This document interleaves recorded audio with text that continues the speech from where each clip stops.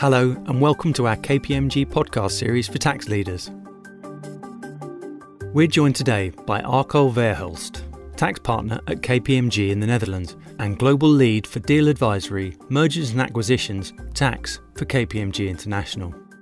Welcome Arco, thanks for joining us today.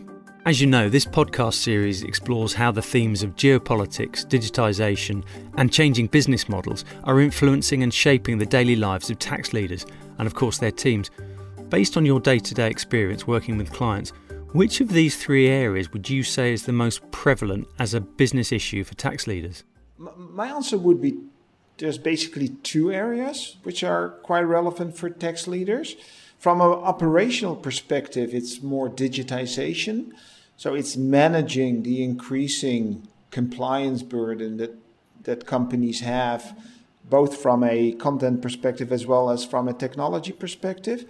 Secondly, from a more content/tax planning perspective, it would be the changing business models, which require being very closely connected to the business and understanding what the changes in business models means for tax.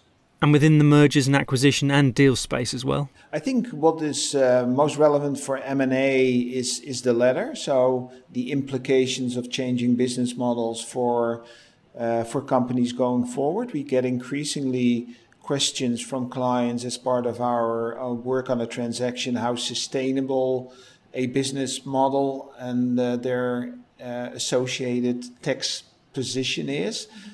So in other words, do we need to fix something post a transaction or are we good to go and continue applying the same model? So Arco, you mentioned that for deals and M&A, changing business models has a big impact in this space.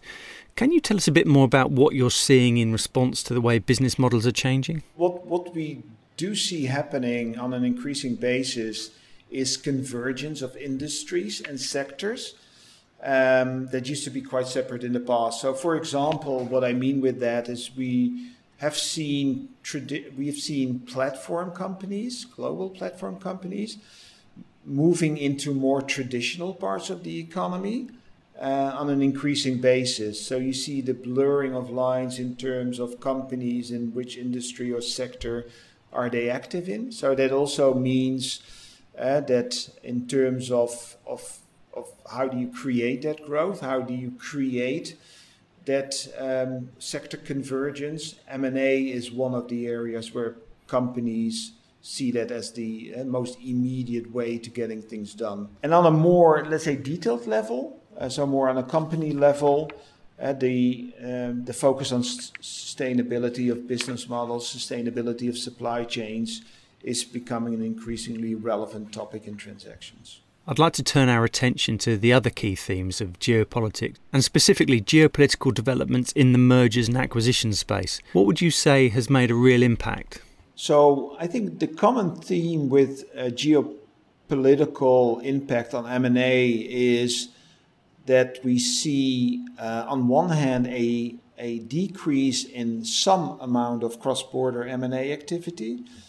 So, for example, when China basically decided to limit the number of areas where they would support outbound investments from Chinese companies going abroad, we definitely see that being reflected in the global M&A activity. It also means that there is an increasing need for regional integration. So, for example, in EMA in Europe, there's discussion on creating new EMA giants, for example, in technology and automotive. So that obviously drives M&A activity more on a regional basis. And for completeness, let's just talk about digitalisation and technology. How do you see technology being leveraged by M&A in the deal space to align with all these changes? And how have you seen the technology evolve in recent years? Yeah, so if you talk about, let's say, use of technology in M&A transactions, for us as KPMG, we see a couple of things. In random order, when it comes to deal execution, we have a fund flow model tool that we are using. Managing towards completion the flow of funds is extremely important, certainly with deal speed being at high basis as it currently is. So it's essentially helping out our clients to manage the process from signing to execution, to completion.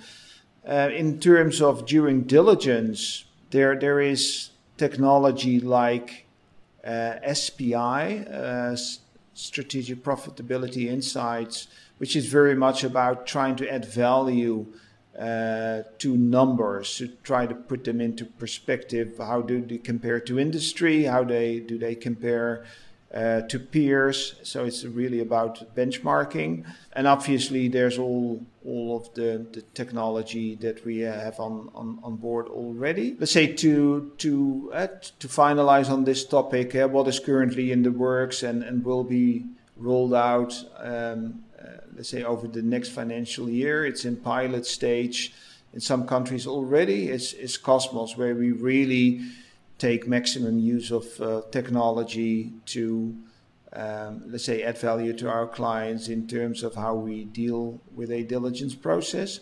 How do we add value to reports?